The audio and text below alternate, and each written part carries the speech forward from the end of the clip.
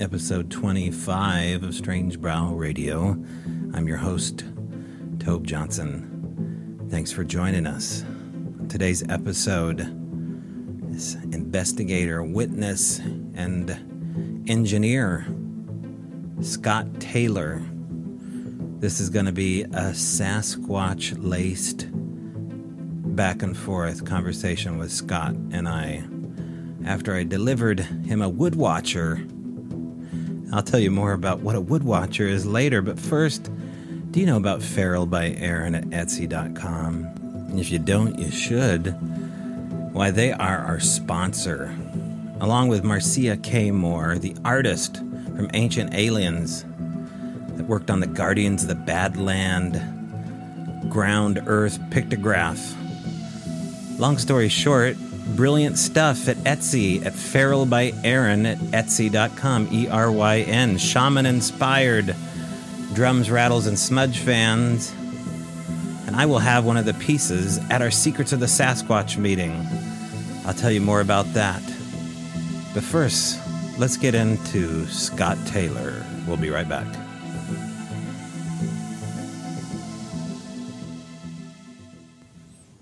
As I said, Scott Taylor is our guest today. Scott, engineer by trade, Bigfoot investigator, researcher, at night. Also during the day, probably the weekends, much like all of us, if you're interested in the subject matter. He had his first encounter back in 2005.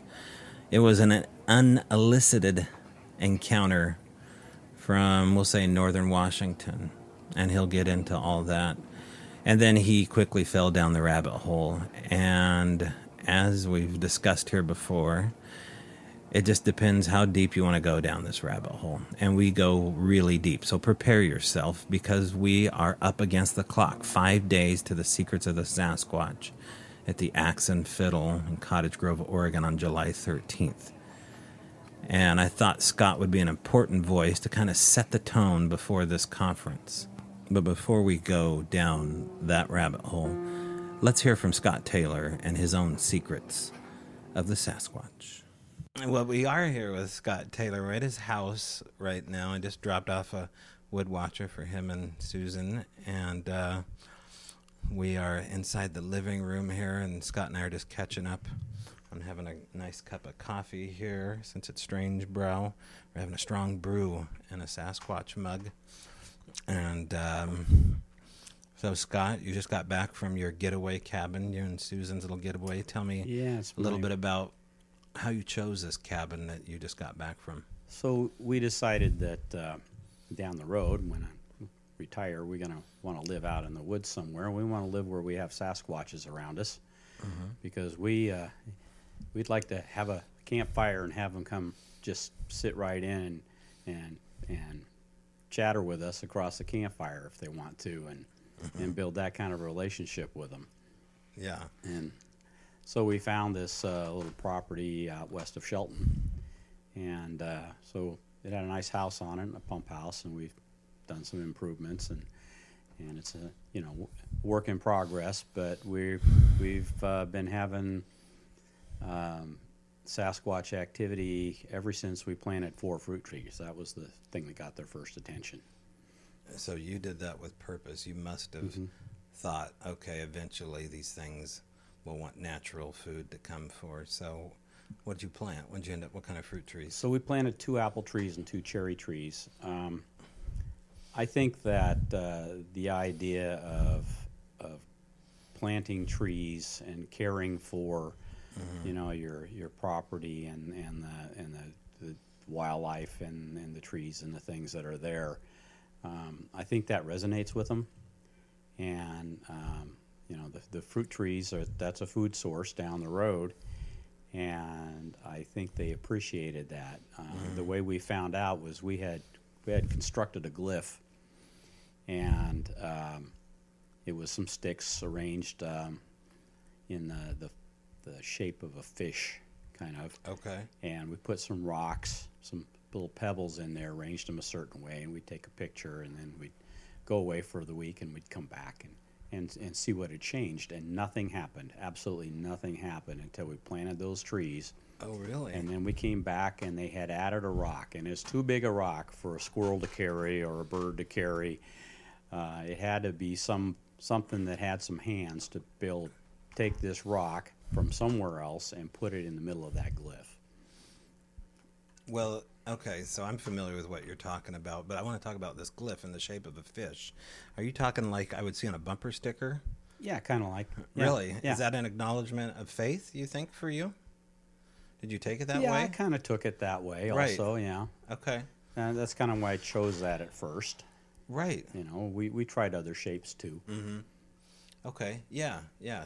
Okay. So I got you. Now I'm going back to the story. You left the glyph. We left They the glyph. put the rock in the middle there Yeah. as an acknowledgement, Yeah, maybe, of they like, added okay, it. we get Yeah, it. yeah.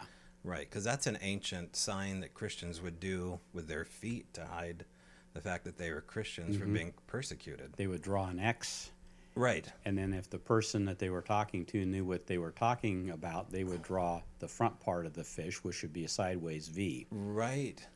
Okay. Oh, I got you. Okay. I didn't know that part of the story. Yeah. That was the code of acknowledgement between Christians that had to be hiding out.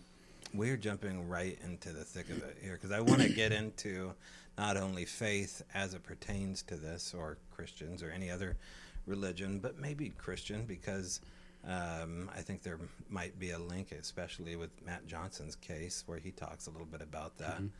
But and where you're at with this here as far as like the attachment theory that there's linked to the Nephilim, fallen angel scenarios, or what exactly your view is. But before we get there, let's go back. Let's go way back to not only your first encounter, but like childhood. Like when you were growing up, Scott, where was this on your radar? Nowhere. As far as nowhere. Because you're a schooled individual. You're an engineer in mind.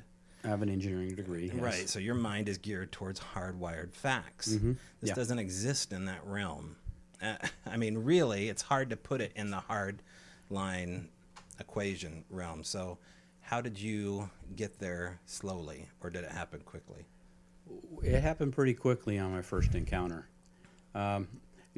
Going back a little before that is while working at Boeing as a tool engineer, I had friends there, and you know, the guys that like to hunt and be out in the outdoors, you know, they gravitate towards each other, and we you know, share stories and that kind of thing. And I had one friend that lived over in the Purdy area. Okay. And he liked to elk hunt over on the east side of the Olympics. And he and his family would go out there and they'd stay for a week and, you know, put up a camp and they'd hunt. And one day, was actually opening day, he was walking uphill up a ridge line, and he finds in the snow these great big footprints, you know, human-looking footprints. And so he starts following them. Well, he caught up to it because evidently it wasn't going very fast, but he caught up to it, and he sees this gigantic butt in front of him because it was, you know, kind of stooped over and going uphill, maybe even on hands and knees. And the thing stood up, turned around, glared at him, you know, showed its teeth, and growled at him and scared him so bad that he ran all the way down the hill. And he spent the whole week in camp. He wouldn't come out of camp. He was so scared. So he told me that story, and at that point I hadn't seen one, had no experience. But then I found a newspaper article that had the picture, was it Cliff Crook, I believe is his name. We're standing in the swamp, looking up at the swamp, camera. looking up, Right. and it was in color, and so I thought that was a great picture. If that's a real one, that's a great picture. And I didn't know if it was real or not. But anyway, I cut that out, and I took it to work, and I kind of approached this guy, and we were standing at a workbench kind of thing, and I said, I got something I want to show you, and I want to get your gut reaction to it. And he goes, oh, okay. And this is a guy that everybody knew. No matter what, he would tell you the truth. He was not a fibber. He didn't play jokes. You know, he was just straight up honest guy.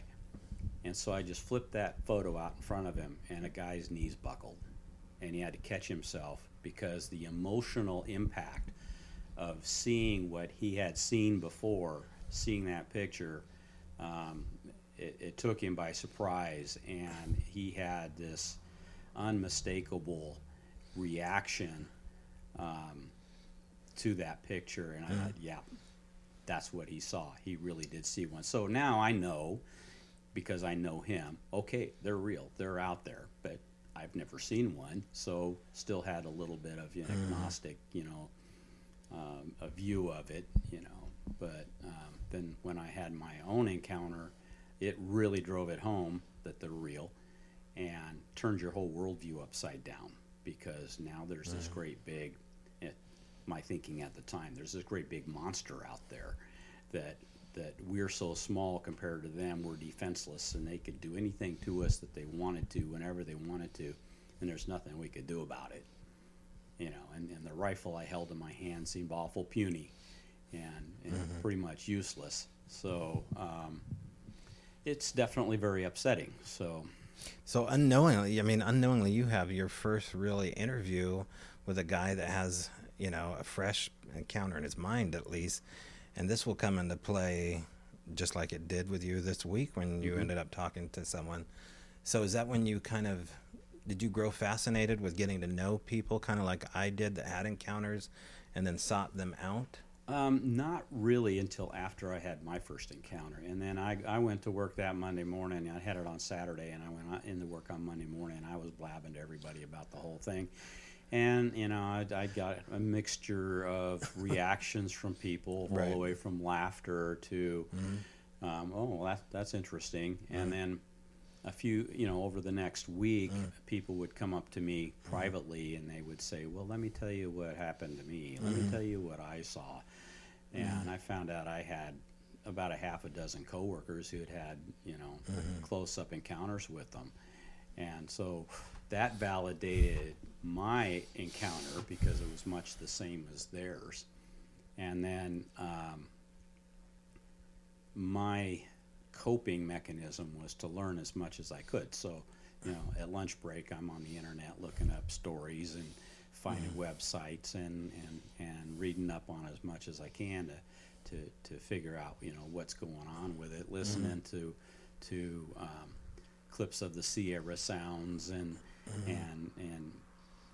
searching for pictures and videos, which there isn't much, that's believable anyway. But enough to keep Not your enough. mind going. Yeah. And then I thought, what, this is crazy. It's kind of it's overwhelming me, and so I thought, I think I'm gonna go on one of those BFRO expeditions and see if I can't get some real answers to this. And so I did, and that's kind of where it all started for me. And what year was that? That was 2006, August 2006, and we went up in the Cascades. And so your first real attempt at pushing to have an experience, 2006, with a bit large group, small group? There was about 35 people there. Yeah, pretty large. But it was so fun, because I come into camp. As a matter of fact, I didn't know where the camp was. I thought I knew, and so I parked out on the road, and then I'm hiking the very dusty dirt road in. I mean, it's that time of year, it's so dusty that your feet are sinking 3 or 4 inches into the dirt. And a guy stopped and picked me up, and he and his wife and drove me into the main base camp. And then once I got acquainted with him, and then I went and got my own vehicle and drove it in. Everybody was so nice, and I met a lot of great people. This is right at the beginning of BFRO. It has to be 2006. Well, BFRO started in '96. Okay. But they would do expeditions, just 1 or 2 a year, and Matt Moneymaker would generally organize them, and then it became bigger and bigger, and pretty soon people in the different, investigators in the different states are starting to organize them themselves. But this one, Matt Moneymaker came to. So, I'm there, and they told me, gave me a little rundown, Sasquatch 101. Colonel Kevin Jones did that, really good. And I got my camp set up, kind of teamed up with another guy, John Ray, it was his first time too, so we were the newbies, a couple of the newbies anyway, but they're introducing me to people that I didn't know who they were, but it turned out they were, pretty important people. They would come to be kind of known. They would, yeah. Yeah. And Mel Scahan, he brought his best buddy Bob Gimlin. And I didn't know who I've the heard heck, of that guy. I didn't know who the heck Mel was, but I did know who Bob Gimlin was, and it's, my gosh, we get Right. to listen to the whole story. We sat in a big circle, all of us, and Bob Gimlin talked for about 3 hours, and he told us details that we'd never read anywhere. And this is before Bob really started hitting the public circuit. I mean, he was still kind of in the background. Kind of at the beginning of Yeah. it, yeah. He was getting validation from his friends who were in the BFRO, Right. and who were going all the time because they were supporting him, and he was actually able to have more encounters. Not that he had any more eyeball sightings, but he stood out and on a road and yelled at one that was yelling at him, and he tells that with fond memory. But Okay, now earlier I alluded going back to your childhood. I still want to go back there before we get into your encounter because I know people want to hear about that. I want to hear about that. But, I remember walking through the library and seeing the different books on the shelf, and Bigfoot was always smack dab between ESP and Loch Ness Monster and vampires. Oh, yeah. It was in the paranormal shelf, the New Age shelf, right? The mystical shelf. Black magic, Bigfoot, whatever. It was all right there. It's still there. It hadn't changed. It's still in that category. So my frame of reference was that this is probably something connected to that realm, just as a young man. But here you are, wired for science. You had no fascination to go to those areas on the bookshelf, or what were you into as a kid? Oh, I was into just being a kid, hunting and fishing. Outdoorsy guy? Outdoorsy stuff. Go hunting with your dad? Go fishing? My grandpa. Okay. Yeah.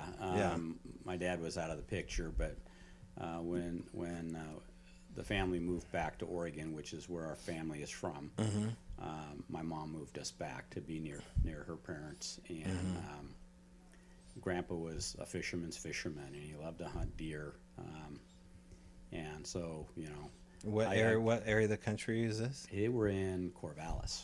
Oh, really? My neck of the woods. Okay. Yeah. Corvallis. And all right. he was a pastor of a church there. Okay.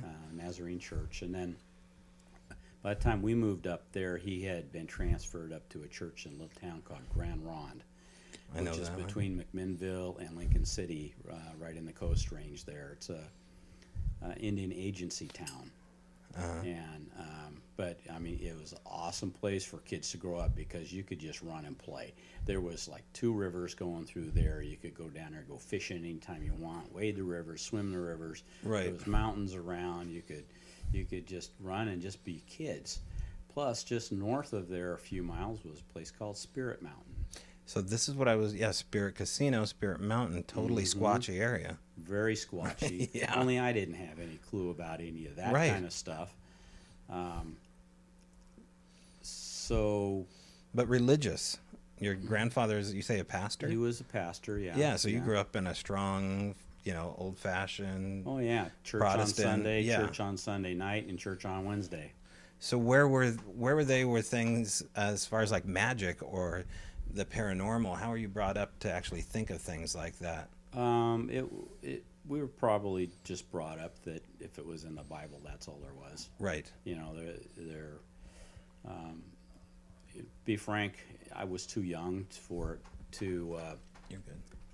to really influence me that much. It was like, okay, well, you went to Sunday school and you learned all the things they teach you there, and it wasn't until later in life where I learned more about what the Bible really said, and was reading it for myself, all the way through, teaching Sunday school, and that kind of thing. But it talks in the Bible about spirits, beings that you can't see, odd things that would happen, and angels and a lot of things that people maybe experienced at that time were the same things that people are experiencing today, and some of it kind of Sasquatch related, but we do very much Sasquatching for very long, and you're going to start running into things you can't explain that are not the touchy-feely kind of, flesh and blood kind of things that people expect. And you find out that there's more things out there in the dark when you're on night walks than just Sasquatches. So running around in a squatchy area like that, you never had, looking back, you never, no rock throwing, no stories, just like you don't go to that section of the woods. Well, that was actually before the Patterson-Gimlin film. Okay. So it wasn't really that well known outside of not even California. by the natives there on the land, or I mean, well, they didn't talk to us. No. You didn't have any native friends. No, they didn't talk to us. Okay. I mean, I knew a few guys that were native, but my grandma kept saying, "Stay away from them." Okay. And their grandmother was saying the same thing too. Probably, right. Yeah. Stay away from that guy. Yeah. They're not saying that anymore, though. They're saying, get close to Scott. But I've since talked to several people who had encounters down there who were native, and they had filed reports. Oh, really? And I because of it being there, I picked up on those and went, "Oh, I got to call this guy," and had some interesting conversations. Mm-hmm. So you grew up in a relatively normal, all-American home. You brought up my grandparents basically brought me up kind of in the same tradition as you were brought up by a single mother. Mm-hmm. But just looking back, there really was no room for any real foundation of there being, and this is what I'm getting at here, as far as like having a religious background, there was no real deep thinking to it. It was just like, this is our cultural religious upbringing, and this is kind of what will happen, and we'll either be middle of the road or kind of slackers in some areas of it. But as far as like real deep fundamental thinking, it never was really required. Was that required in your house at all to really think through your spiritual faith? No. Okay. No, not really. My grandfather on my mother's side was a pastor and until he retired. My grandfather on my father's side was a pastor. Okay. And actually, it's through that connection that my father and my mother met each other. Yeah. So the whole world, their whole world was steeped in their faith and their teachings. Us kids were just kids. I mean, we were young, really young. 9, 10 years old. And then later we moved away from there, moved up to the Hillsboro, Forest Grove area, and I went to Forest Grove High School, grade school in the town of Cornelius. And by then we were boys that had gone hunter education, and we were out hunting, every weekend of deer season, and all that. And after I had my first encounter in 2007 and smelled the smell, that real strong Sasquatch smell, my memory started coming back as to how many times I had smelled that smell in the Oregon Coast Range while hunting, hiking, shooting, fishing, doing all those things that teenagers do, and how many times that they had been close by me and I never knew it. Because to smell them like that, they're pretty close. Okay. So they had been around me the whole time, and I just never knew it. And I don't know, maybe they're keeping an eye on me. I don't know. I have dealt with a number of witnesses who seemed like they were tagged, and they had memories tagged or marked or something. Right.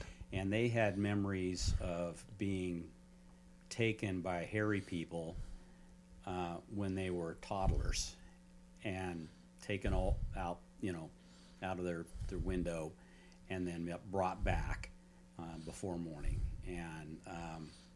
And they've had Sasquatch interaction their entire life. And it's like no matter where they went, they were followed or reconnected somehow. And you still believe that today, that there is kind of a tagging or a mark of individuals, right? I believe so. Yeah. It seems, and here's the odd thing with this one woman we were talking to. Susan and I went and interviewed her.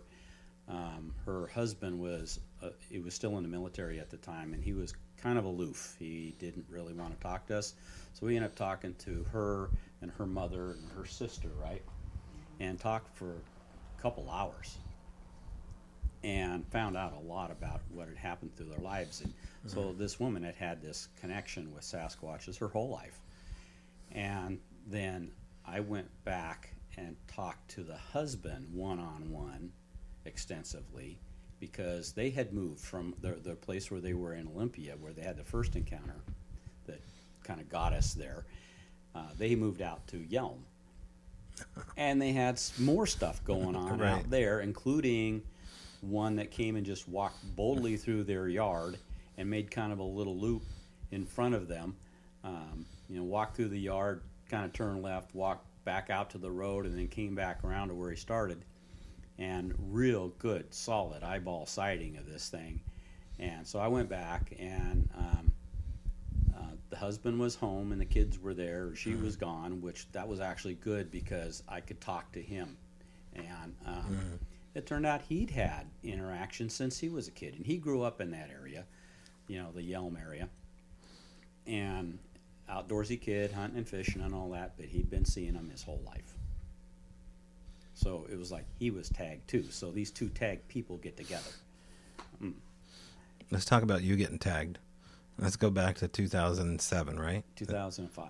2005. This is okay. So you That's went on my the first encounter. You went on the expedition after you had your encounter. Yeah. Got you. Yeah, Okay, got yeah. you. So All right, take us through that day. So one of the odd things about that first encounter is it was so terrifying and world view upsetting, just totally turns your worldview on its end. And while I was scared, I felt that there was this strange connection that was made, and it's, why do I want to seek them out? Why do I want to learn more about them? Which is why I started reading everything I could read, and then going on the expeditions, and then becoming an investigator and learning more and more and more. But there's a connection there. And then I find out later that they're all connected to each other.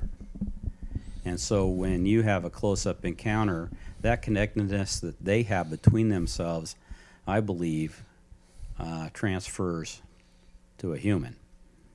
And we're connected then with them, and it's kind of like forever. Okay. So I would never, even though I was afraid of what I encountered that first time, I never want to live in a place where they don't live. It's like my life would not be complete without having them around. It's kind of an odd feeling that you have to experience. I know for exactly yourself. what you mean. I mean, it's been a struggle for me too, with the absence of them around as much as they were in Cottage Grove. So I know what you mean. Once you experience this kind of weird cat and mouse relationship, it's like, it's totally different than a sighting, the interaction part. But go ahead. Yeah. So,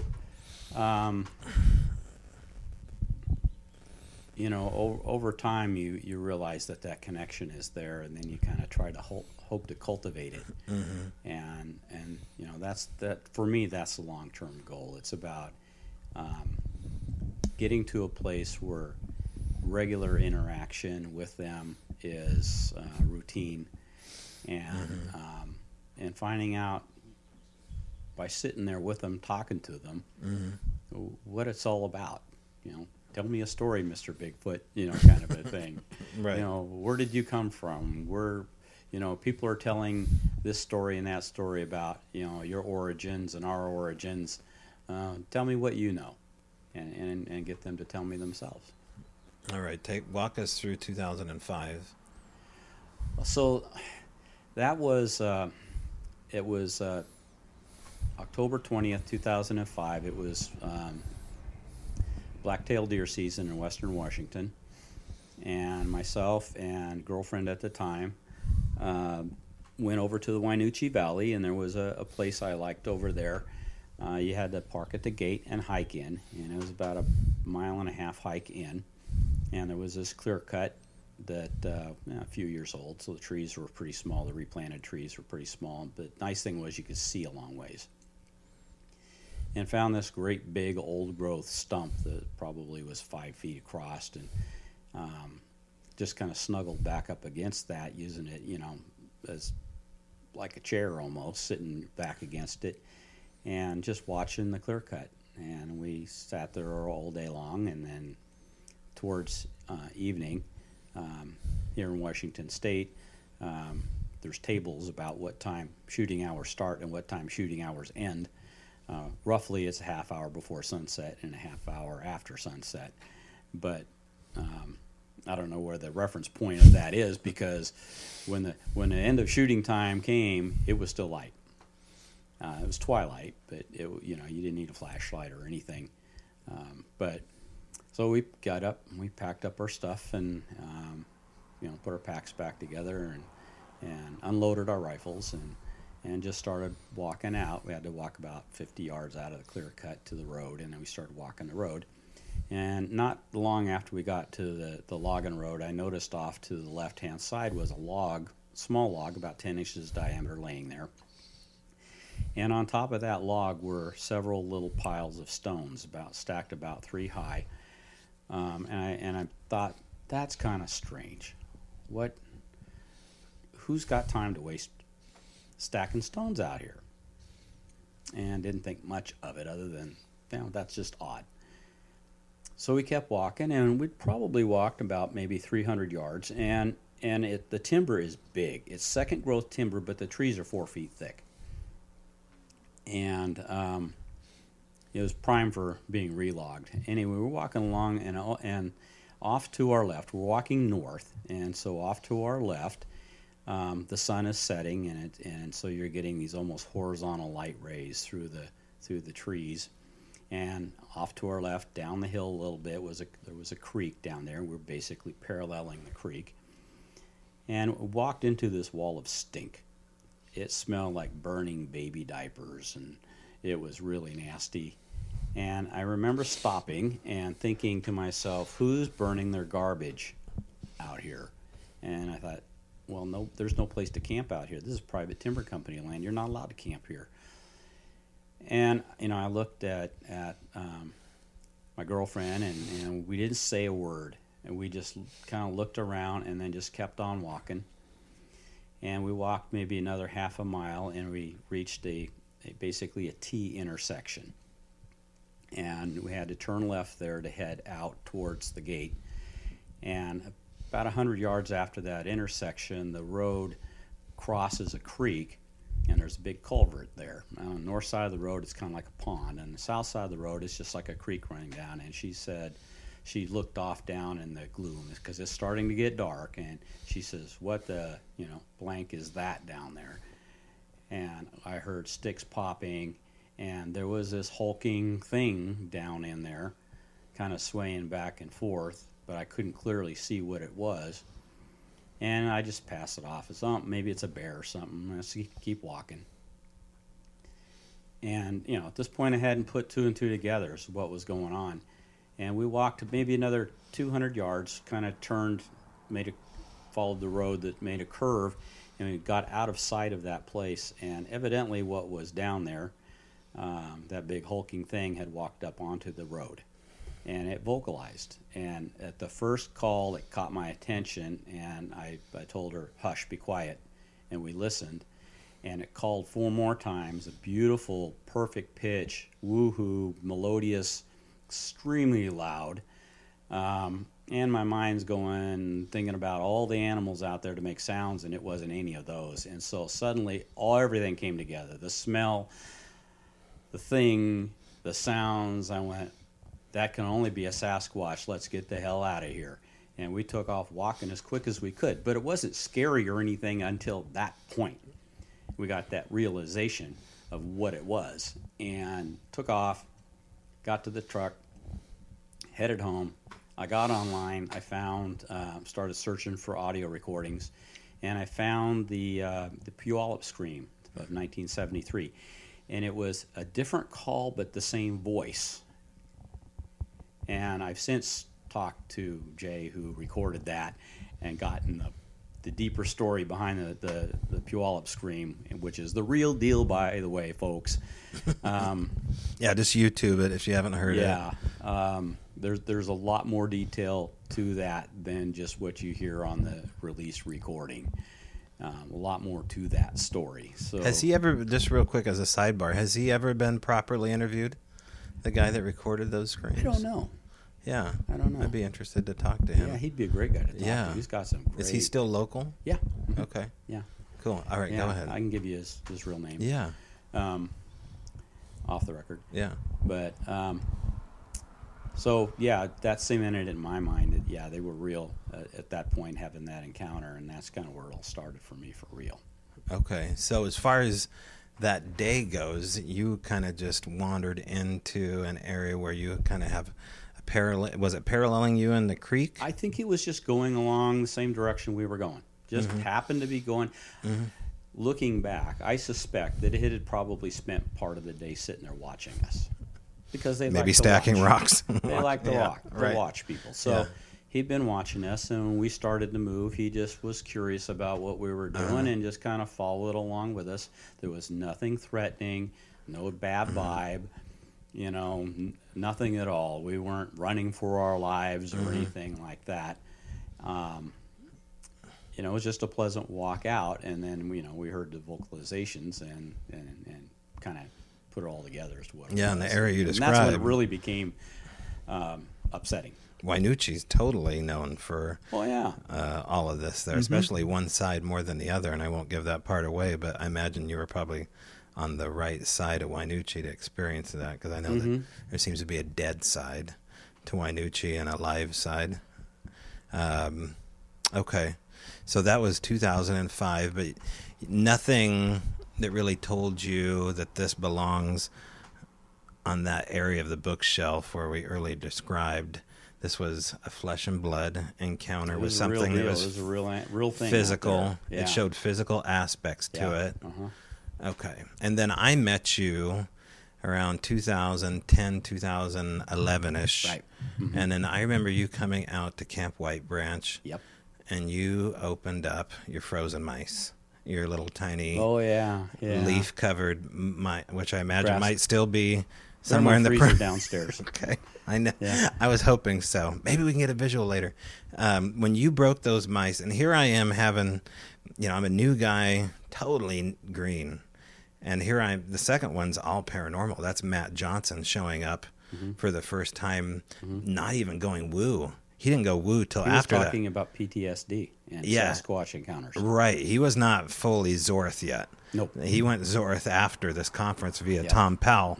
But you come along and you break out these mice and describe to people, because for me this was a real transition point, seeing what you had in your hand, saying, okay, now wait a second. This is a decoration. This is some kind of... deep forethought into crafts. Like there's craftsmanship here, even though it's so weird. But describe to the audience what you have in your freezer. So I have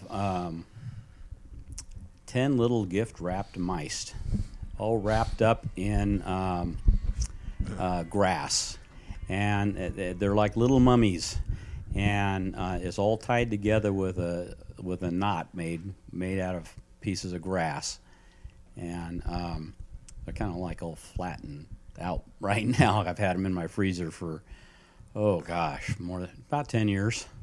Yeah, but they got almost like it looked like jackets, like little tiny leaf straight jackets on it with little twig belts. Is that right? Well, they're all completely covered. You had to take one apart to tell what was in it. Gotcha. And it wasn't all mice; it was parts of mice too.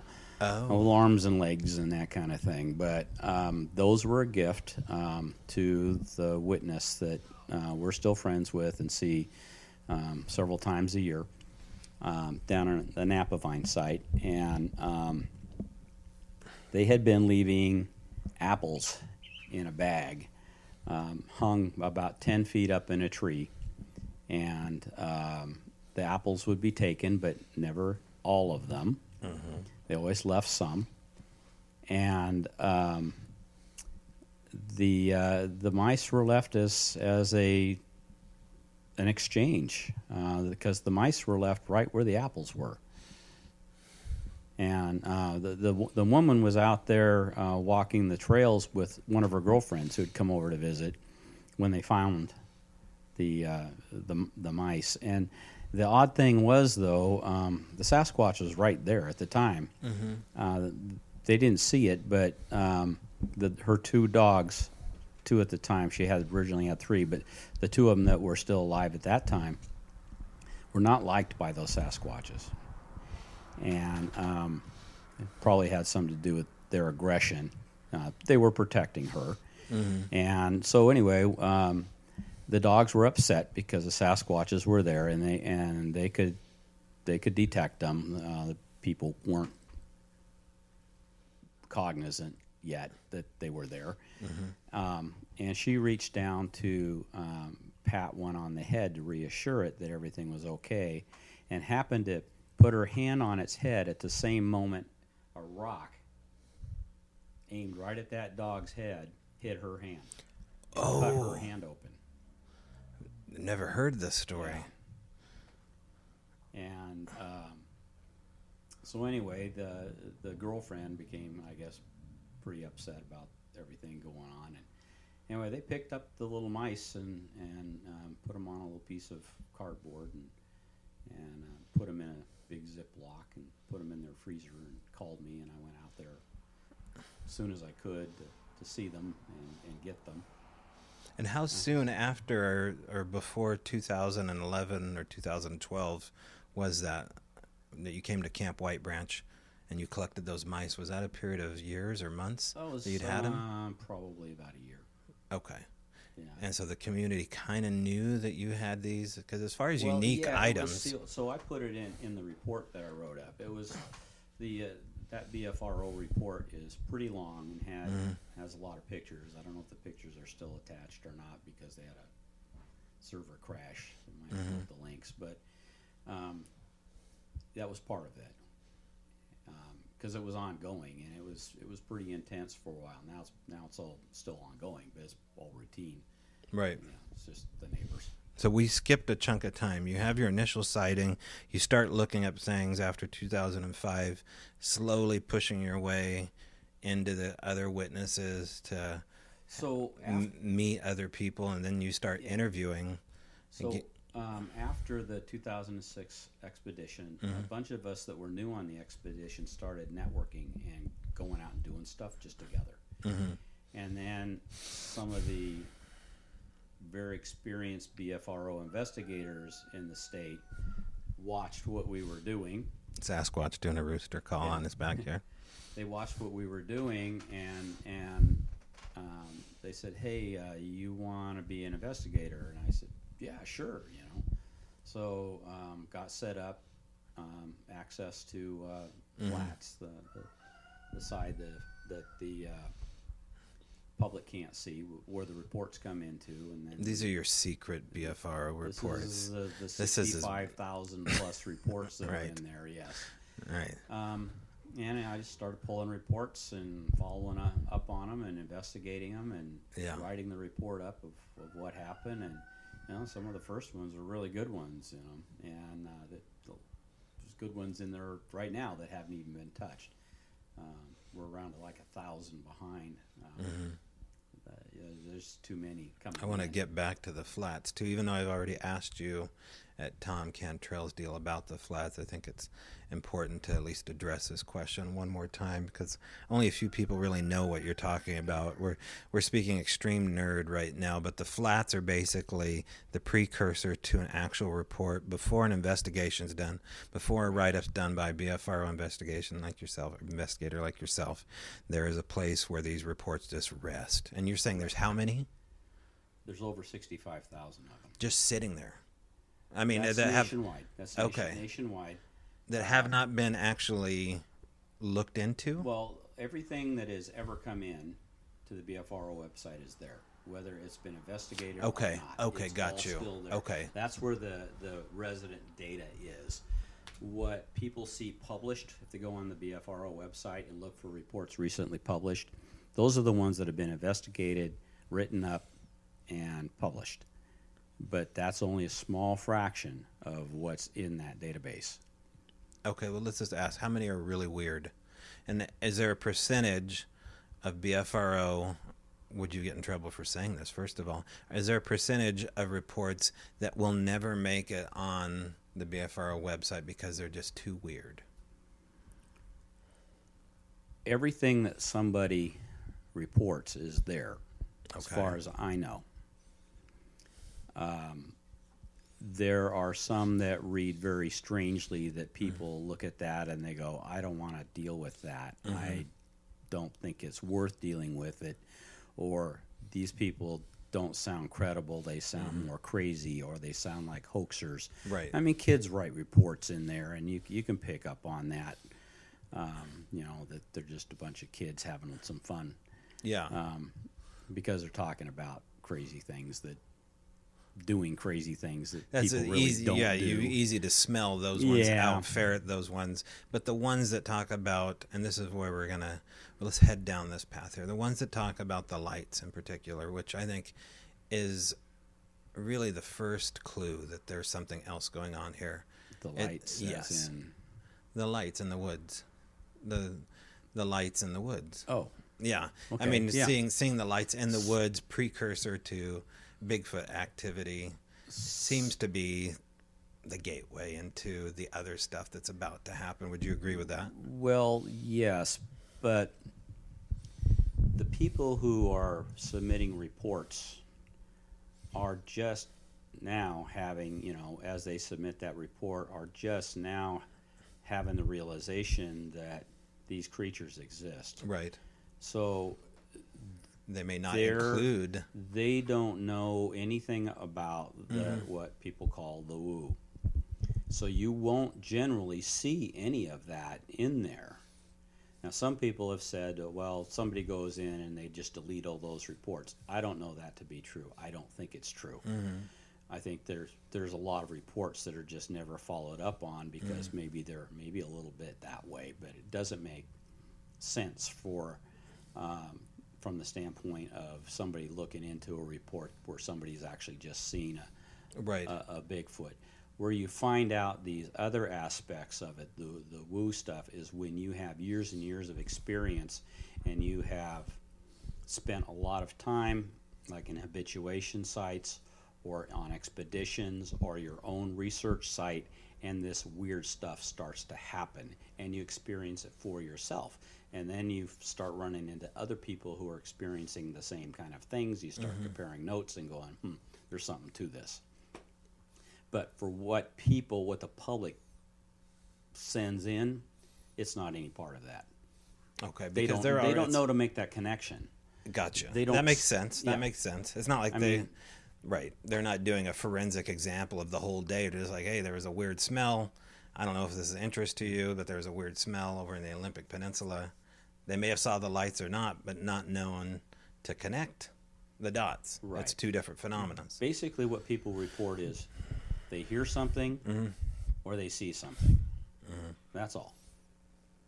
Okay. They don't report. What do they report more? Hear or see? More here. I hear wood knocks. I hear whoops. I hear chatter. I hear screams. Screams can be mistaken.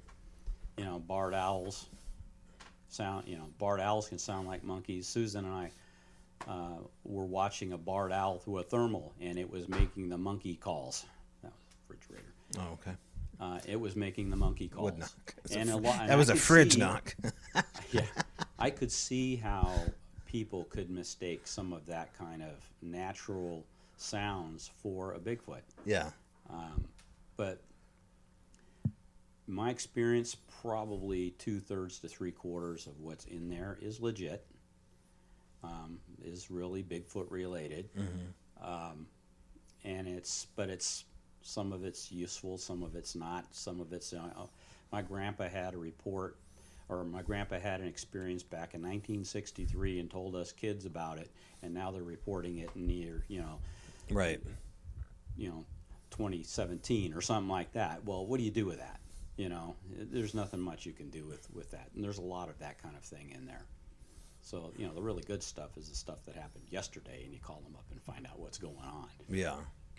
Okay, so the transition point for you, as far as having an initial encounter, now you're researching it, now you're investigating.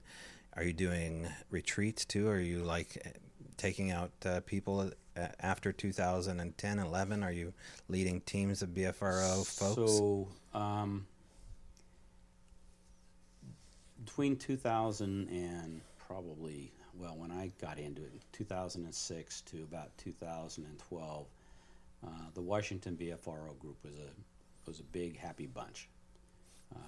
There were probably 20 or 30 people who were actively doing stuff. And then some things happened that kind of destroyed trust amongst people, and you didn't know who you could trust and who you couldn't trust. Some people had some double crosses done to them. We were starting to experience, on the expeditions, we were starting to experience the lights. By lights, explain what you mean. Okay, you're out there camping and everybody's sitting around and in the camp, and all of a sudden you see the tops of the trees light up, like a big flash, and what was that? Or you're seeing little pinpoints of light like an LED flashlight, but they're 40 feet up a tree, and you kind of know where it's at, and then the next morning you get up and you go, no, that was 40 feet up a tree, that wasn't on the hillside. People are seeing that kind of stuff.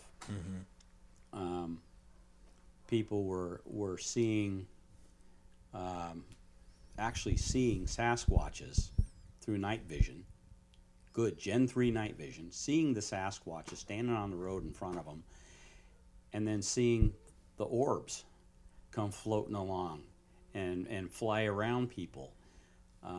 So we're starting to experience some of that stuff. There's one place we called the Twilight Zone camp, because people in their tents would have the little blue lights come floating through the fabric of their tent and then out the other side.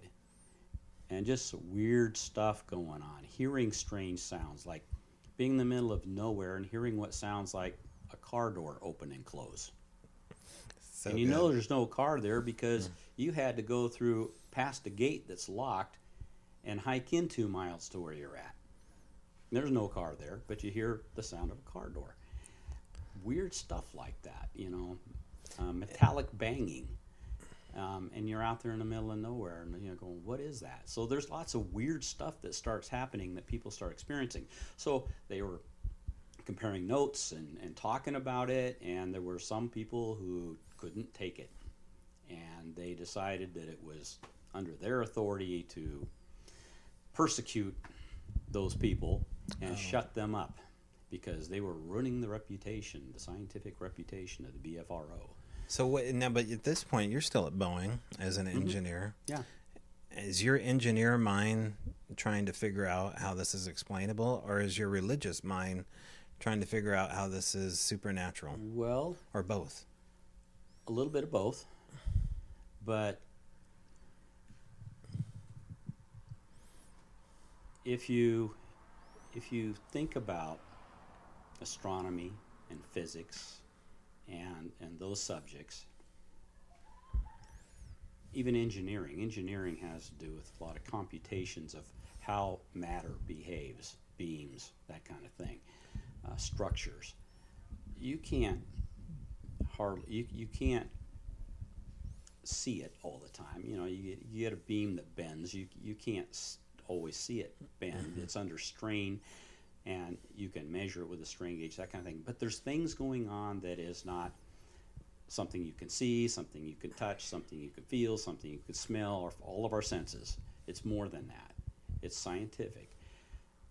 And you realize there's things going on in the world that are just beyond our normal comprehension. That doesn't mean that they're not there. Quantum physics is beyond most people's normal comprehension, but it's still there. physicists understand it. The whole idea, I remember as a young man, the whole idea of black holes was theoretical only. Their computations told them that they had to exist, but nobody had proven that they exist. Today, black holes are given. Yeah, black holes are at the center of every galaxy. They're the engine that runs the galaxy. It's a normal thing, but it's something that at one time was theoretical, and people couldn't get their arms around it quite, and now everybody knows it. So there's things like that going on out there in the world that we modern humans are just not really equipped to understand yet, but a little bit of study and yeah, but Scott, this is contaminating your world of research. A lot of people would see this as like, oh no, I can't see those lights in my Bigfoot area. Even if I can explain them, I don't want to have to explain them. Did you feel like it was kind of down? I've heard this before from other people, especially people that are, mathematically inclined or science inclined. It's like, oh no, I don't want it to be that. Was there a part of you that wanted to ignore it? No. Really? You gravitated towards it? I just accepted it. One of the things that I learned doing Bigfoot research, is you're going to be faced with reports of things that happen, behaviors that happen, events that happen that you can't explain. You've never experienced it. It's really weird. But I was raised to be polite and not put people down, call them crazy or anything. I mean, I thought that's pretty crazy sounding, but I kept that to myself. And what I learned over time was these weird things in time would be explained. You just give it time. Just take that little nugget of information, put it in the back of your mind, remember it, and just go on about your business, go on about your life. Keep researching, and it's going to be validated or not, proved to not be valid. Most of the time, those weird things people were telling you about were validated. And would you say that the lights are kind of at the top of that list? Sure. Okay. And that's why I brought that up in the beginning with the BFRO flats and whatnot, because that was my first experience. I think it's a lot of people's first experience. But like you said, how are they connected? It's just like, yeah, I saw weird lights, but what do you mean? I had a Bigfoot encounter. It's not even related, right? Oh, well, there's a major sign it is. We're getting a lot of wood knocks around here. Post 4th of July love. Okay, so people are seeing this actively, and then there's this character assassination technique, which is just small men that don't want to deal with it. Right. They're terribly threatened by the whole idea. Small women too that don't want to deal with it. Yeah, people. Okay. People in general they are so set in their worldview. They have put Sasquatch, the Sasquatch subject, into a box. They put boundaries with that box, and anything that falls out of their preconceived idea of what that box is has to be discounted. Because it's a small box, and when I say small, I don't mean small brain. I mean it's a small worldview where it's just like, eesh. Right. Very narrow. Yes. Very narrow. But Sasquatches don't fit in anybody's box. But that. As soon as you close your mind and say, this is what they are, and they are this, and they are no more, well, then you're done learning, because you're not going to accept the things that they're teaching us. Okay. And they teach us things by experiencing things that happen doing research with them. Okay, so the idea that they are teachers of some kind is going to be a big leap for most of the people that are engineer mind, but yet you're an engineer and you're using these words, teach us things. So really, when you're doing Sasquatch research, we're not doing so much research as we're doing intelligence gathering. We're finding out what people are experiencing and looking at the correlation from place to place and time to time of the same behaviors that happen over and over and over again. So if a person is living up in northern Washington out in a rural area and they're having Sasquatch interaction, you'll see the same behaviors there as somebody who's having having interaction down in southern Oregon. They do the same kinds of things. An example, at a place over in the Wainuchi Valley that we were researching, we were going out there and leaving gifting sites, and we were putting peanut butter, apples, corn, all kinds of goodies out there, put it on a stump out of sight of the road. You really had to know where it was to go, even put stuffed animals, that kind of thing out there. And we went back after a couple of weeks and looked at the site, photographed everything, and the peanut butter jar had a hole punched in the top. And we looked at that and we thought, that's really weird. How did that hole get punched in the top? But then when we looked inside, it looked like it had been pecked by a bird inside. The peanut butter had been, look, that's what I thought, was a bird was sticking his head through the little hole and pecking at the peanut butter, eating the peanut butter. Well, then Matt Johnson was trying the same kind of thing down at his site down by Grants Pass, only he figured it out. They were punching a hole through the top with their thumb or something, and they were taking a stick and putting it through the hole and getting the peanut butter on the stick and then licking the peanut butter off the stick, and that's how they were doing it. So here you have two sites 400 miles apart, same behavior. Okay. Doing it the same way. And this is just like the monkeys do with termites. Mm-hmm. Yeah. Yeah. Yeah. And monkey's not a derogatory term. We're just drawing a link. So for the use of the word people, we don't know yet. We're using the word monkey and people synonymous together. I go to people. Yes. Okay. So you go to people. You also go to teaching. And now, am I there with those words yet? I don't know. We'll let the car pass. I don't know what we're dealing with. I just don't know. I want to know. I want to know. I want to feel confident like you. I feel like I know now that there's a supernatural link. I don't know why. I don't know if it's all them. But Dr. J does. Mm-hmm. And I've never spoken about him before on the show. But you feel as though eventually his work and his time at SOA, Soya, Waha, Wahoo, all of these sites, Zorth, the whole kit and caboodle, that one day there will be some kind of reckoning where his research will be known to be true. And we brought up an earlier example of how that may be by another witness that kind of verified what you knew. Why do you feel that way? So, originally when I started into doing Bigfoot research, it was to, early on everybody's wanting to prove it. Mm-hmm. Well, after a while you prove it to yourself, and that's good, right. And that's good enough. And then you want to know, who are they? What kind of creature are they? Are they people? Are they an animal? What are they? And you just want to learn, and you want to keep finding out, more and more, and that's why you do it, not to prove anything. But another reason you do it is to help people who are having encounters and who are having trouble dealing with it. By explaining it, you take away a lot of their fears and give them validation and make it all okay. Mm-hmm. Who have experienced that kind of thing. They're not crazy. So there's that aspect. So you're kind of like a counselor on one side, but at the same time, from all these different people and all these different cases, you're learning new things, and it's like putting a great big million-piece puzzle together, and pretty soon you start to see what the image is on the puzzle, and you get an idea of what they're all about and what they're doing, and it's a lot more than just some big old dumb wood ape out there in the woods. Yeah. And you're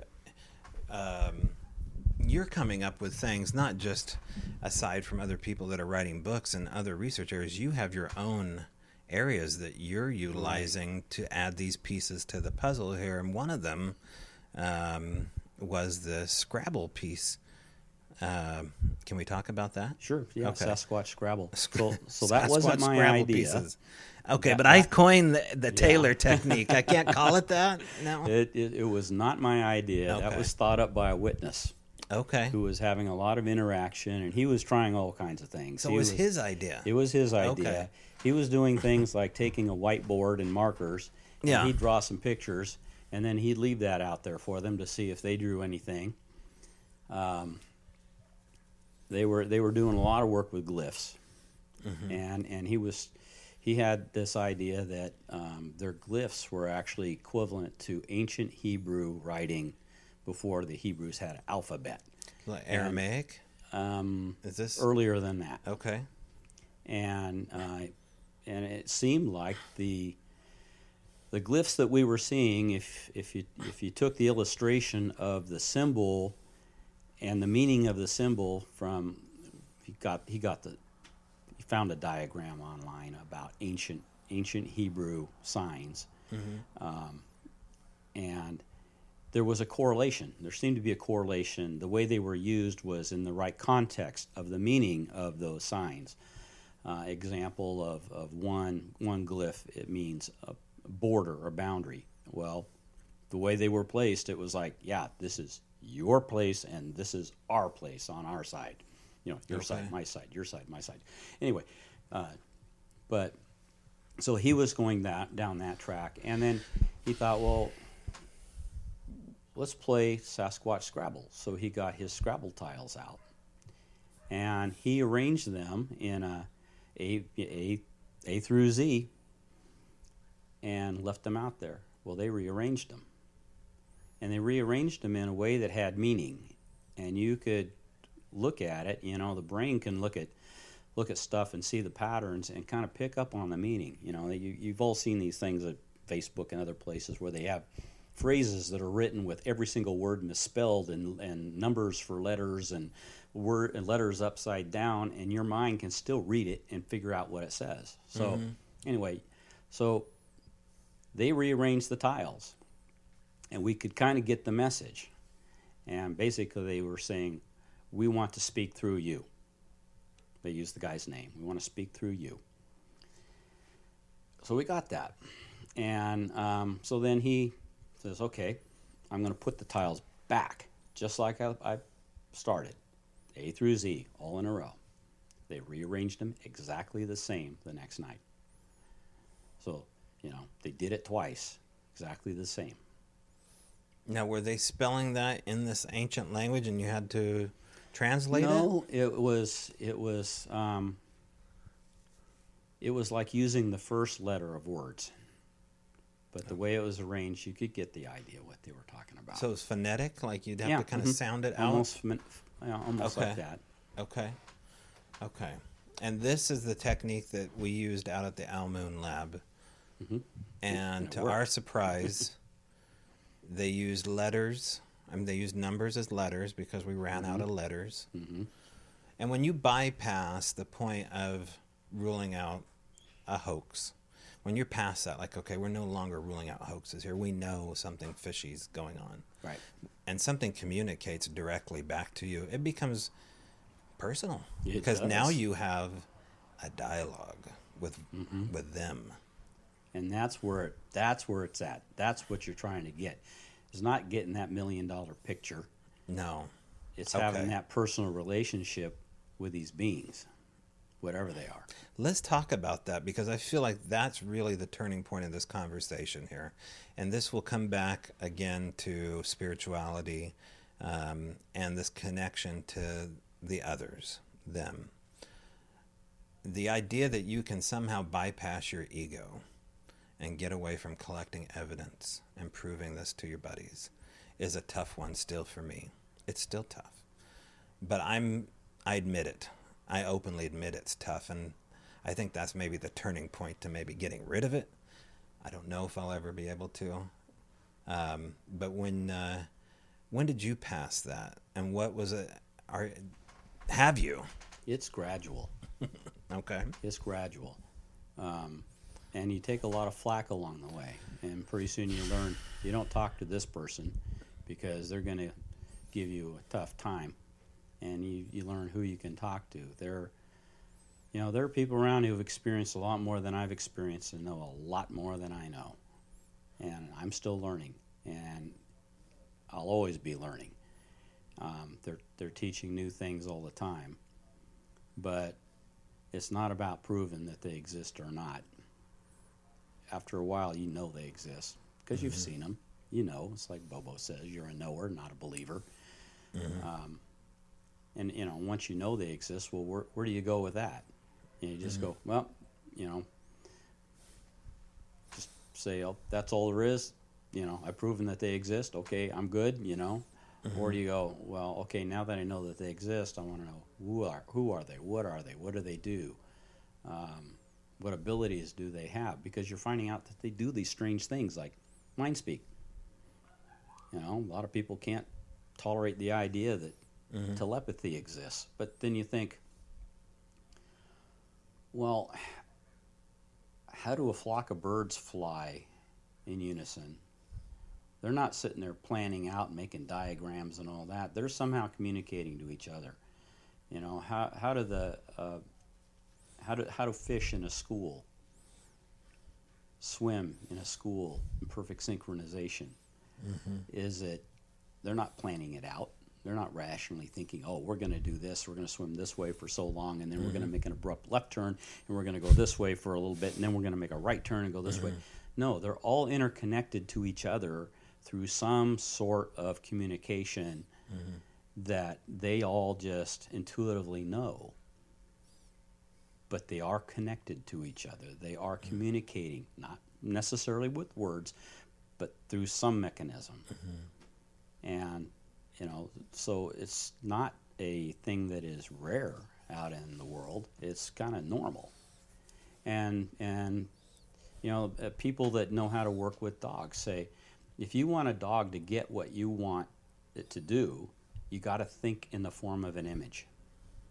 Well, there are people that have been, basically call it almost like a mind probe. They're showing, they see a slideshow of their lives, but it's the Sasquatch doing it and reading their memories. And so they're seeing this slideshow. And I heard about it from a number of different people who did not know each other. And I went, oh, there is something to this, because it's being reported in different places by people who actually experienced it, not by people that said, well, I heard of somebody who experienced. No, I talked to people who actually had it happen. And it was the same thing. And so when it happens in a bunch of different places to independent people, there's something to it. So where are we going with this? You find out that there's a lot more going on than you think.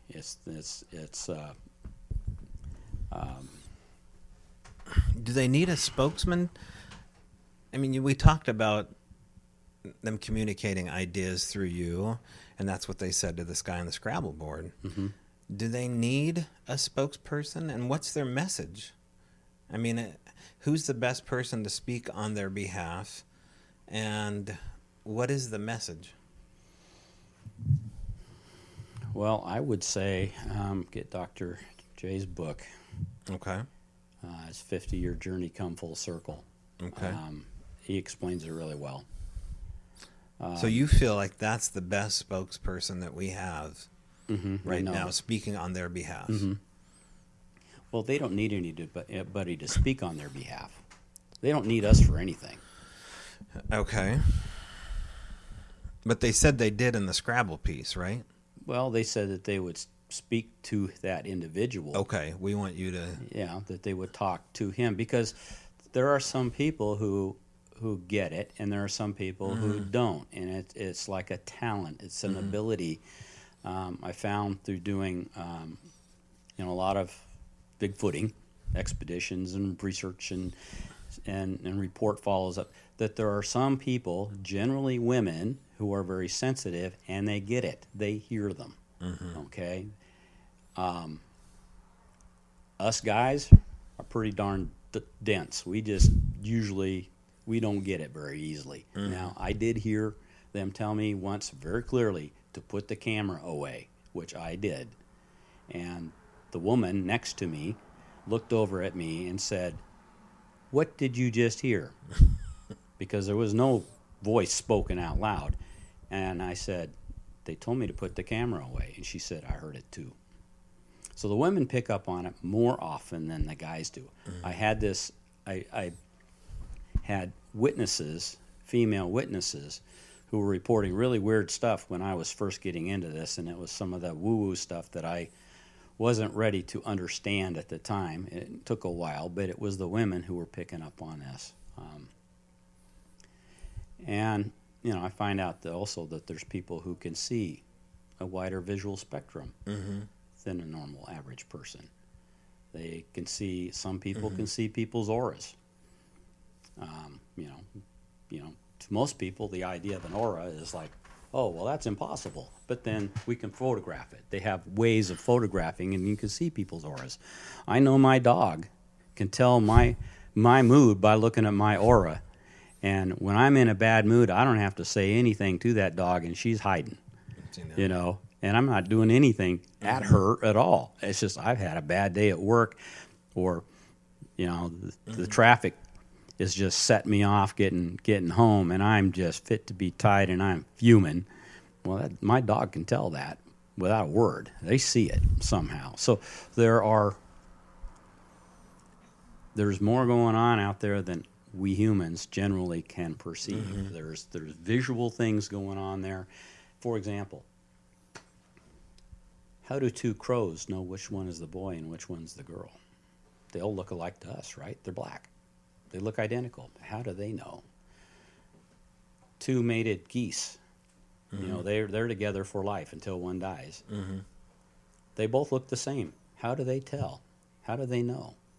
Well, science has figured out that if you can see the way they see different things than we see. They see differences that we can't see because our eyes are limited and our brain is limited in what we can perceive. They see it differently. So to them it's obvious, but to us it's not. But that doesn't mean it's not real. So I think our human limitations is our biggest impediment to understanding what these things are, because we're not used to seeing things that are on the fringes of our visual spectrum. We're not used to seeing or perceiving communication through, mind speak or telepathy or mental images. We're just not used to that. But there are some people who've gotten it, and they're good at it. They've learned how to do it. Well, even by you being on this podcast, you in a way are a conduit for their message. Not specifically are delivering an individual's message, but you did come on here to talk about them in a way that's very unique. I totally agree with you that there's this unique quality of interacting with people to deliver them some kind of message, but the specifics of what Dr. J says are very different than what anybody else has said. And then he risked a lot by writing so many specifics on there. And it turned a lot of people off, and he knows it. But yet, I'll just say for the record, any guy that travels as far as he traveled to go research an area once a month for days at a time in the snow and ice experience something. And you've been to that place, and I've been to that place. Susan and I have been there. They actually did a little work on Susan while we were there. Work. Okay, so energy work. Yeah, a little healing like Reiki going on. My aunt, yeah, she went down there. She badgered Dr. J until he took her down there, and she had some very unique experiences working on her leg from the foot to the knee, and was right at the edge of what she could tolerate as far as being touched and that kind of thing. But when we went down there, they were there right from the get-go, and it was a lot of fun. They were cloaked, of course, but you could tell they were there, and you could hear them. You could hear their footsteps. You could hear it when they moved stuff and moved things around and played with the pots and pans and about tripping over their feet as soon as a light came on unexpectedly. It was all fun, but it was all real. Yes, real, but and this is the point of like being delicate with a man's work, and also taking on the fact that there's an interpretation of a man's work too. And so to have that interpretation from something that loves this cat and mouse game, how do we really gain the trust of the information? Because what better way for me to lead you astray than to tell you a bunch of crap? So how do we verify the source, since they love this cat and mouse game? And that's what I'm really getting at, is just like, since we're so far away from them in so many ways, how do we really trust the source? Not that we want to, not that we're asking anyone to prove this, but just between two people that want to know the answer, how do we really? For example, when people are abducted and they want to be called experiencers, it's just like, okay, how do we go from being taken out of your bedroom, and now you're an experiencer? So it's just like, you see what I'm saying? It's just like how you interpret this here. Well, it's not something that you can measure. It's not something that you can take a picture of. It's something that you have to experience. You experience it once, and that might be an anomaly of some kind. But you experience it over and over again, and there's a pattern to it, and it's repeatable in that way. You may not be able to control it, but there is a pattern to it. Another thing is also knowing the people that you're dealing with, the other people that you're dealing with that are experiencing things. Right. I wished I had been able to be down there with Dr. Johnson when the Exodus happened. I wished I could have been there. If I could have got off work and knew he was doing it, he probably would have said, "Come on, let's go." I was close enough to him, close enough to the other people that were involved to know those people and trust those people, that they're honest and that they're reporting what they experienced. And just to explain to the audience that has no clue what the Exodus is, and they're thinking only of the Old Testament, we're talking about a moment here where a Tesla coil type apparatus released thousands of Sasquatch from another planet. It held a portal open. Okay. And that was their whole agenda behind talking to people all over the world, trying to find somebody who could help them hold the portal open. Now, this is going to be really hard for the apers to hear. Yeah. Because of the polarization of the individual and the work. And I really want to open up my own portal of sorts for apers to cross through.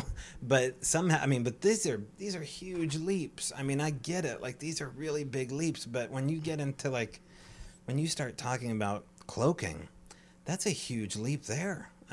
This is a million miles away from cloaking in some respects, but cloaking is a huge leap all in itself. Right. The first I heard about cloaking was when early on when I was getting into this, and I was reading a lot. I read Tom Powell's book, The Locals, and he recounted an event where a couple of hunters watched one walking down a clear cut, and when the Sasquatch realized that the hunters were there, it cloaked, and they watched it cloak, and then watched this shimmering thing walk away from them. I thought, well, that's very strange. Everything was new to me at that time.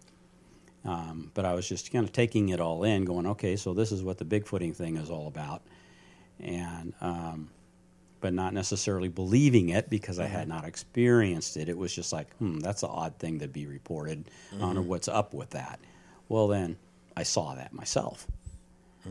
And I went, oh, okay, they really do this. And through personal experience, I know they cloak. No big deal. They know how to do it somehow. But the military is experimenting with this kind of thing. the idea of infrasound. The military's experience is experimenting with that. Non-lethal weapons, area denial weapons through infrasound. But this is biology, not tech. So how is this happening? I mean, this is super paranormal, supernatural. This is not tech. So is that what you believe? No, it's what we call paranormal is normal. We just don't understand yet. Right. An example: if you took a person from the year 1800 and you took them to Walmart and you approached the front door and the door opened automatically, they'd say, "What kind of sorcery is this?" Because their minds would not allow them to understand how just because your presence approaching that door would make that door go open. They couldn't get that, and it would be mind-blowing to them, and they wouldn't be able to assimilate what's going on. But to us, it's an everyday experience. We know there's a little radar device up there, and it's sending out signals, and when it gets a return, it says, "Hey, there's somebody there, open the door." Okay. To us, that's like no big deal. But to somebody from 100 years ago or 200 years ago, that would be mind-blowing. That would be sorcery. Right. So to them, that would be paranormal. But no, it's normal. They just don't understand. So everything going on in the world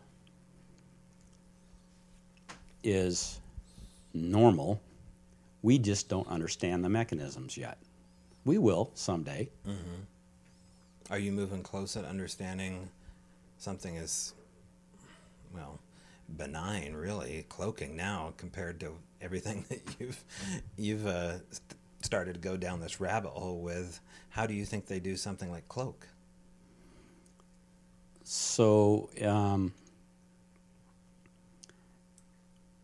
what they have told Dr. Johnson, is that they're vibrating at a higher frequency state that is at a state that is vibrating too fast for us to see. Similar things happen, though, in our physical world that we're just used to. An airplane propeller. It's not moving, you can see it. When it's moving slow, yeah, you can still kind of see it, but then it reaches a point where it's a complete blur. And then when you're flying that airplane, you're looking through that propeller at the scenery, and it's like it's not there. It's invisible because it's going so fast you can't see it. But how do they do that? And nothing in nature can do that. They change the vibratory frequency. Like a Tibetan monk would say that they could do through meditation, or? Well, for them, it's just all natural. So do you believe they're physically there? Mm-hmm. We could reach out and touch them. Yeah. Yeah. Matt Johnson's little dog has run up and put its paws up on one that was cloaked and wagging its tail and all that, and it's interacting with a being that's standing there. Have you experienced this? I haven't seen that part of it yet, no. But no. I did see one cross a trail in front of me that was definitely cloaked. So what do you see? The outline? Like you see a shimmering thing walk by. It's kind of like in the movie Predator. Right. It's funny how the movies come up with these things that in reality turn out to be kind of true. Yeah. Walked by, and then to drive the point home, it got into a whistling match with us and was whistling, a little whistling interchange back and forth. That was kind of fun, and then it got bored with us and walked away. And we could hear it. We could hear bipedal footsteps. We could hear the bipedal footsteps as it walked by. But and see the shimmering, and then it walked off into the trees and then started whistling, and then we could hear it walk away. And definitely there. If people want to get to know the weirder side of Sasquatch, it takes more than a roadside crossing generally. It takes time. It takes lots of time. Cultivation.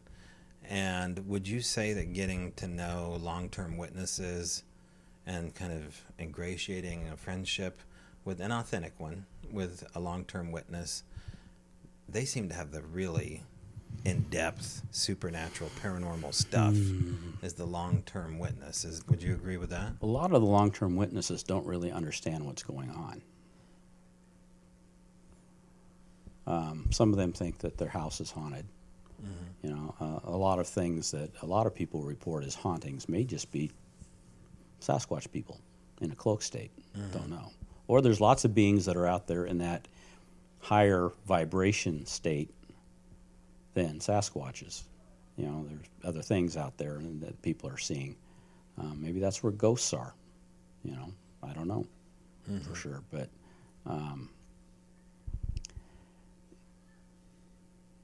if you just keep on studying, keep on learning, talking to people, going out a lot, getting a lot of field time in, and there's a lot of time you'll do a lot of work and nothing happens.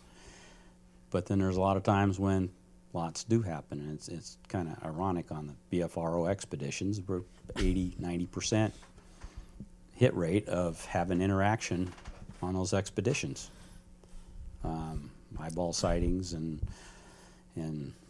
things being thrown at you and rattling around your tent and stomping their feet and vocalizations and then we had one expedition I hosted. We had what I believe was a portal open up, and while nobody saw them walk out, these guys are out there on a night walk, and 4 guys, and all of a sudden the woods light up in this blue-white light that seemed to come from nowhere but was lighting up everywhere. And first they thought maybe a car was coming down the road they were on, but there was no car.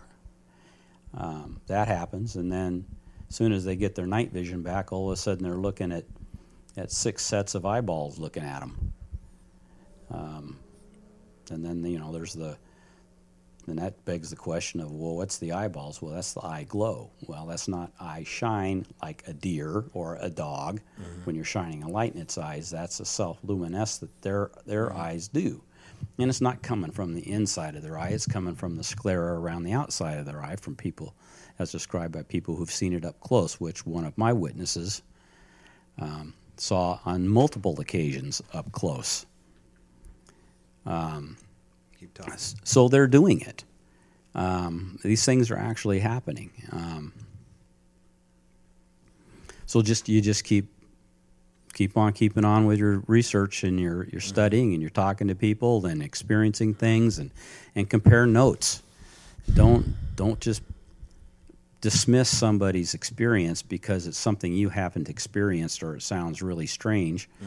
But don't necessarily make a judgment. Don't believe everything you hear, but don't dismiss everything you hear. Just file it away and see what happens down the road.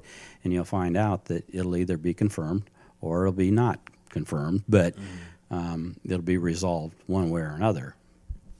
With that slit of light in the woods, was there a sound associated, or do you know if there's ever been a sound with a portal opening up? I've heard that there's a sound. Have you ever heard it described?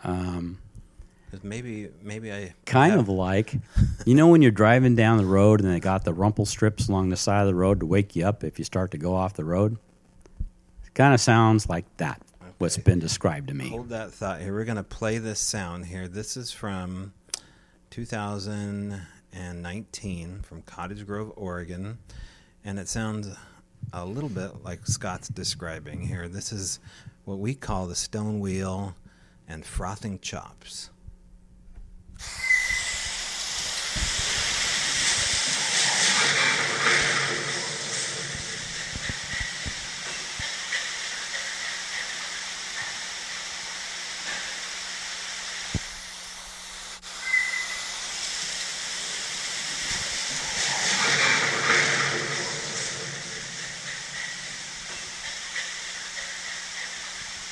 Play it one more time here. I guess that's it. But you can hear what sounds like something rolling open. This is a sound that we've caught before at the Al Moon property. And it's something I tell everyone, it makes no sense for this sound to exist where it exists. And then you add in this panting, breathing sound that has no really beginning or end to it. I mean, you don't even hear footsteps with it or the clickety-clack of dog toenails. So as far as portals existing, I'm totally sold. I think we've seen time and time again that there seems to be a connection not only with the lights but with portals. So how deep does the rabbit hole go? Does it go all the way into Matt Johnson territory? I don't know yet, but this is something that confirms it for me, working on this case for over a year and a half now. This is something that you've helped me out with along the way too. The measurements of the Al Moon knee prints, we came back at over 1,000 pounds. I think it was 1,600 pounds, something like that. Okay, let's talk about those numbers there. So those are big numbers, Scott, and we did them a couple different times.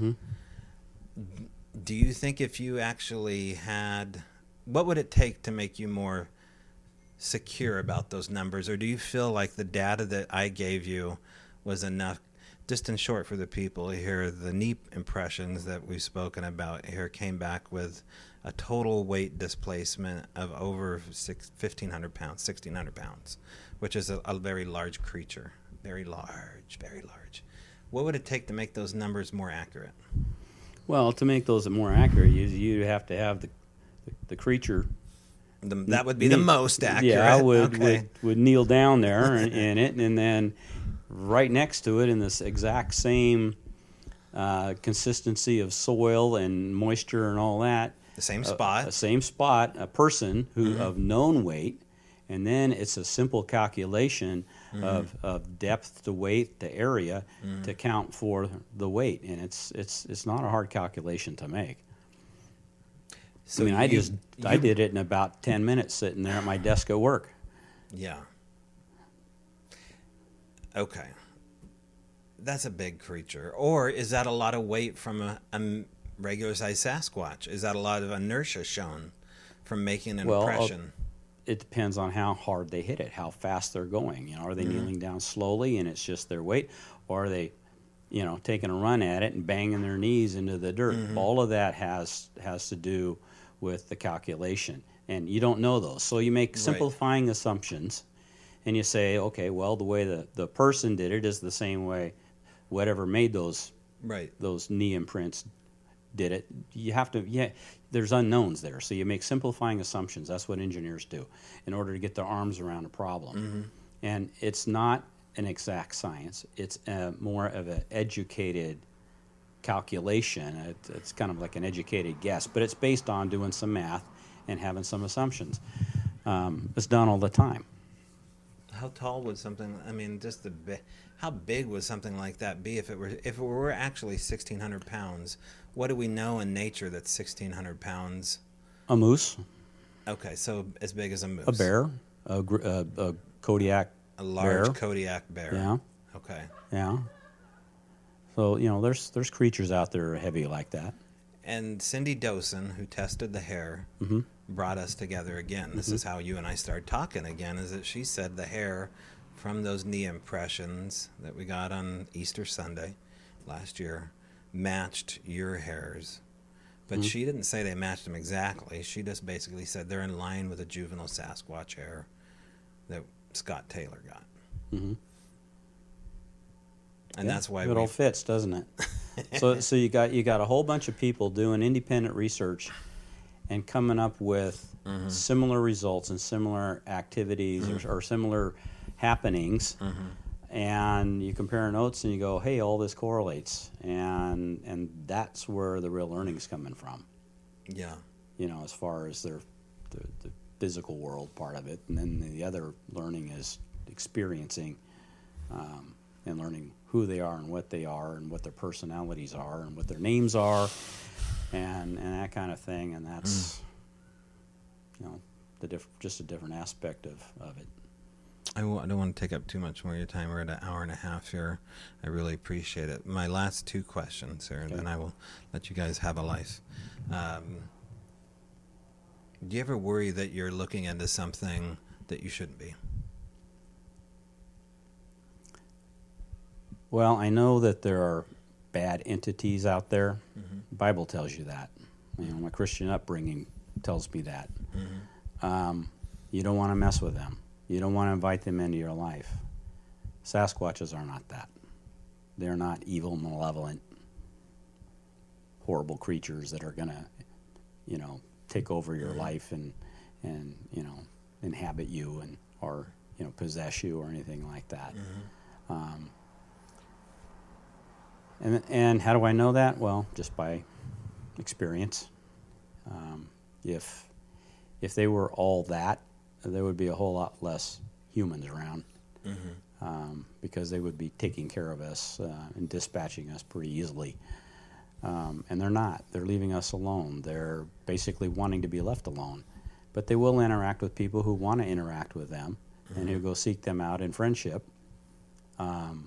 You can, over time, develop a relationship with, the individuals that live around where you live. And that's kind of our goal. It's always on their terms, on their speed. But the important thing is that you're paying attention and that you're noting when they are doing stuff. Because most people see the signs and they're really obvious, but they don't see what they are. They don't recognize them for what they are. It's like the extra stone left in our glyph. Or, we're having fun over there right now as we put a pattern of stones on top of a stump, take a picture, and we go back the next weekend and see how it's changed. And we're having a little fun we got a camera on it too, because we want to rule out, is it ravens? Is it squirrels? Is it a person coming along and messing around with it? We're trying to figure out. Is that possible there? Could it be a person? They would trip our cameras. Okay. And so far, we're not seeing any people. But here's the really odd thing. That camera's on. It takes pictures of us setting it up. We see the rock pattern, and then in the next frame, the rock pattern has changed. I mean, profoundly changed. Yeah. And it didn't take a picture of what changed it. So what's going on with that? But that's part of the fun. Right. And this is the part where the apers are going to hear, and I don't mean that as a derogatory term, the people that it's taken that way. First of all, we're called Quantum now. We're not Woo. We're Quantum. We're cool. We got a much cooler name now. You guys are still apers. No. I mean, the people that haven't really crossed the Rubicon yet have all had this game cam phenomena where they get the inexplicable SD card failure. They get the inexplicable, the weird flashes of light, the pitch put in the camera lens, whatever. I mean, that's a good place to start, don't you think? And that would be my final question to you. Is this like, how do we talk? Because there's a certain portion of this podcast that they're not going to listen to. But I think the game cam stuff and the lights, is safe territory. Game cam stuff probably more.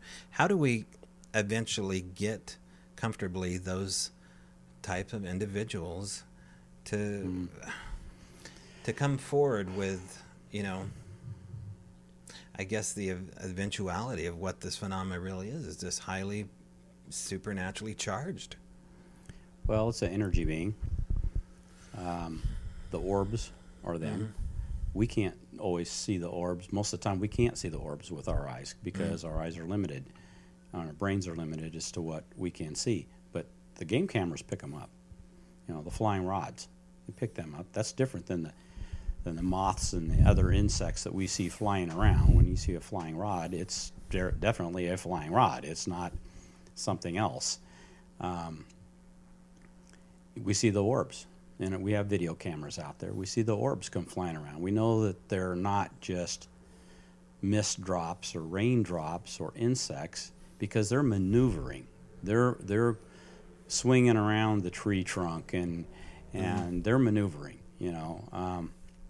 Little energy beings of some kind.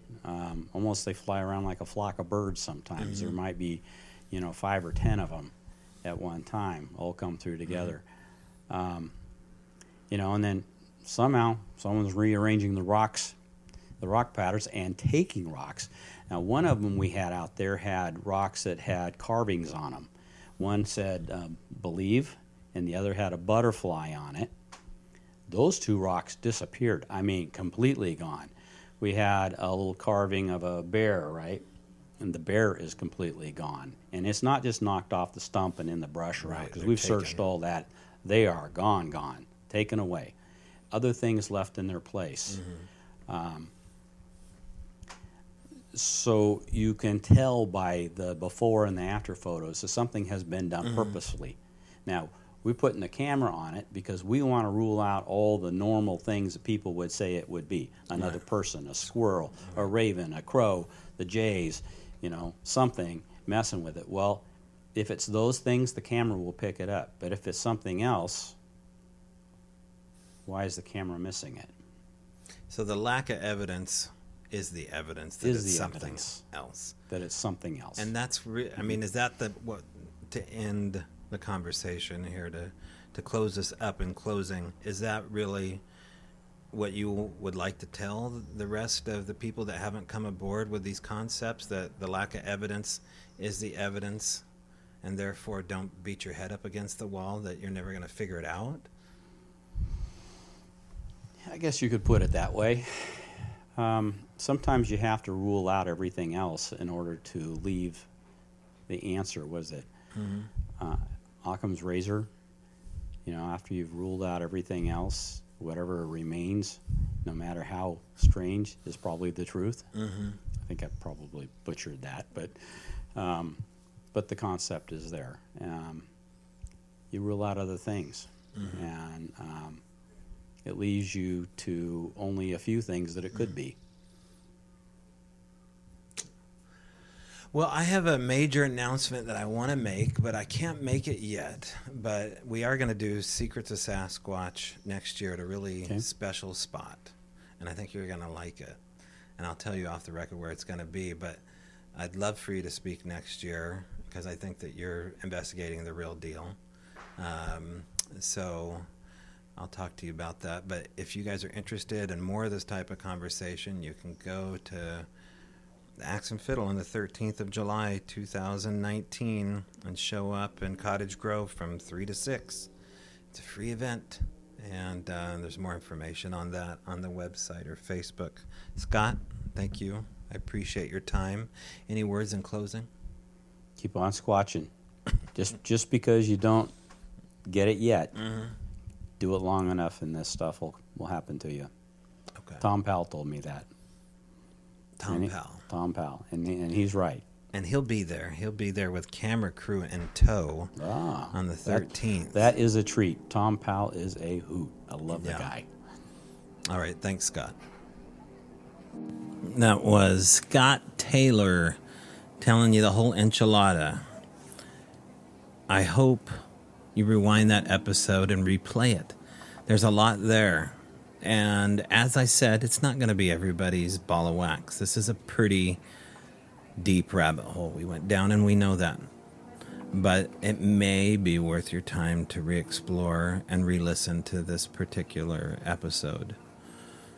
Also, Secrets of the Sasquatch. I mentioned it towards the end. I'm going to mention it again. We're 5 days out. Today is Monday. The event is this Saturday, the 13th of July, 2019, the year of our Lord, 3 to 6, probably more like 3 to 7 or 8 Pacific Standard Time. It's going to be one hell of an event, and I'm going to have some wood watchers there. So what's a wood watcher? A wood watcher is your way to bring Bigfoot home with you, or what I call a wood guardian or a wood watcher. These are carved cedar from the Olympic Peninsula that I did with my own 2 bare hands that are calloused now. And they have interesting attributes attached to them, including these wood watcher eyes. And you hang them out in your favorite spot in the lawn or garden or forest or land, and you let them watch you. I know, it's kind of creepy, but it's kind of fun. Get your own wood watcher. Go to Facebook, look up my name, Tobe Johnson, T-O-B-E Johnson, and I'm going to have some at the event for sale. So if you come, you can walk away with your own wood watcher. Different price points, different sizes, and that's it. No wood watcher website, only Feral by Aaron, Etsy.com, E-T-S-Y, Feral by Aaron, E-R-Y-N, shaman-inspired drums, rattles, and smudge sticks. Make your order today. It's never too early to get your own Feral by Aaron. Okay, that was it. Episode 25. I will see you at the Axe and Fiddle at 657 East Main Street. Free admission. And we've got an incredible lineup, including Tom Powell, which I said, including Ira Wolfnosen, Kirk Sigurdsson, Joe Hauser from the Montana Vortex, Christopher O'Brien from Ancient Aliens and Stalking the Herd, Tom Powell and Ron Moorhead in the same room. Oh my goodness. It's going to be a good time. And Carrie Campbell, Ron's wife, his significant other, is going to be there as well. Maybe some surprises. So show up, don't be scared to go down that rabbit hole. I'll see you at the Axe and Fiddle, and if not, I'll see you in the trees.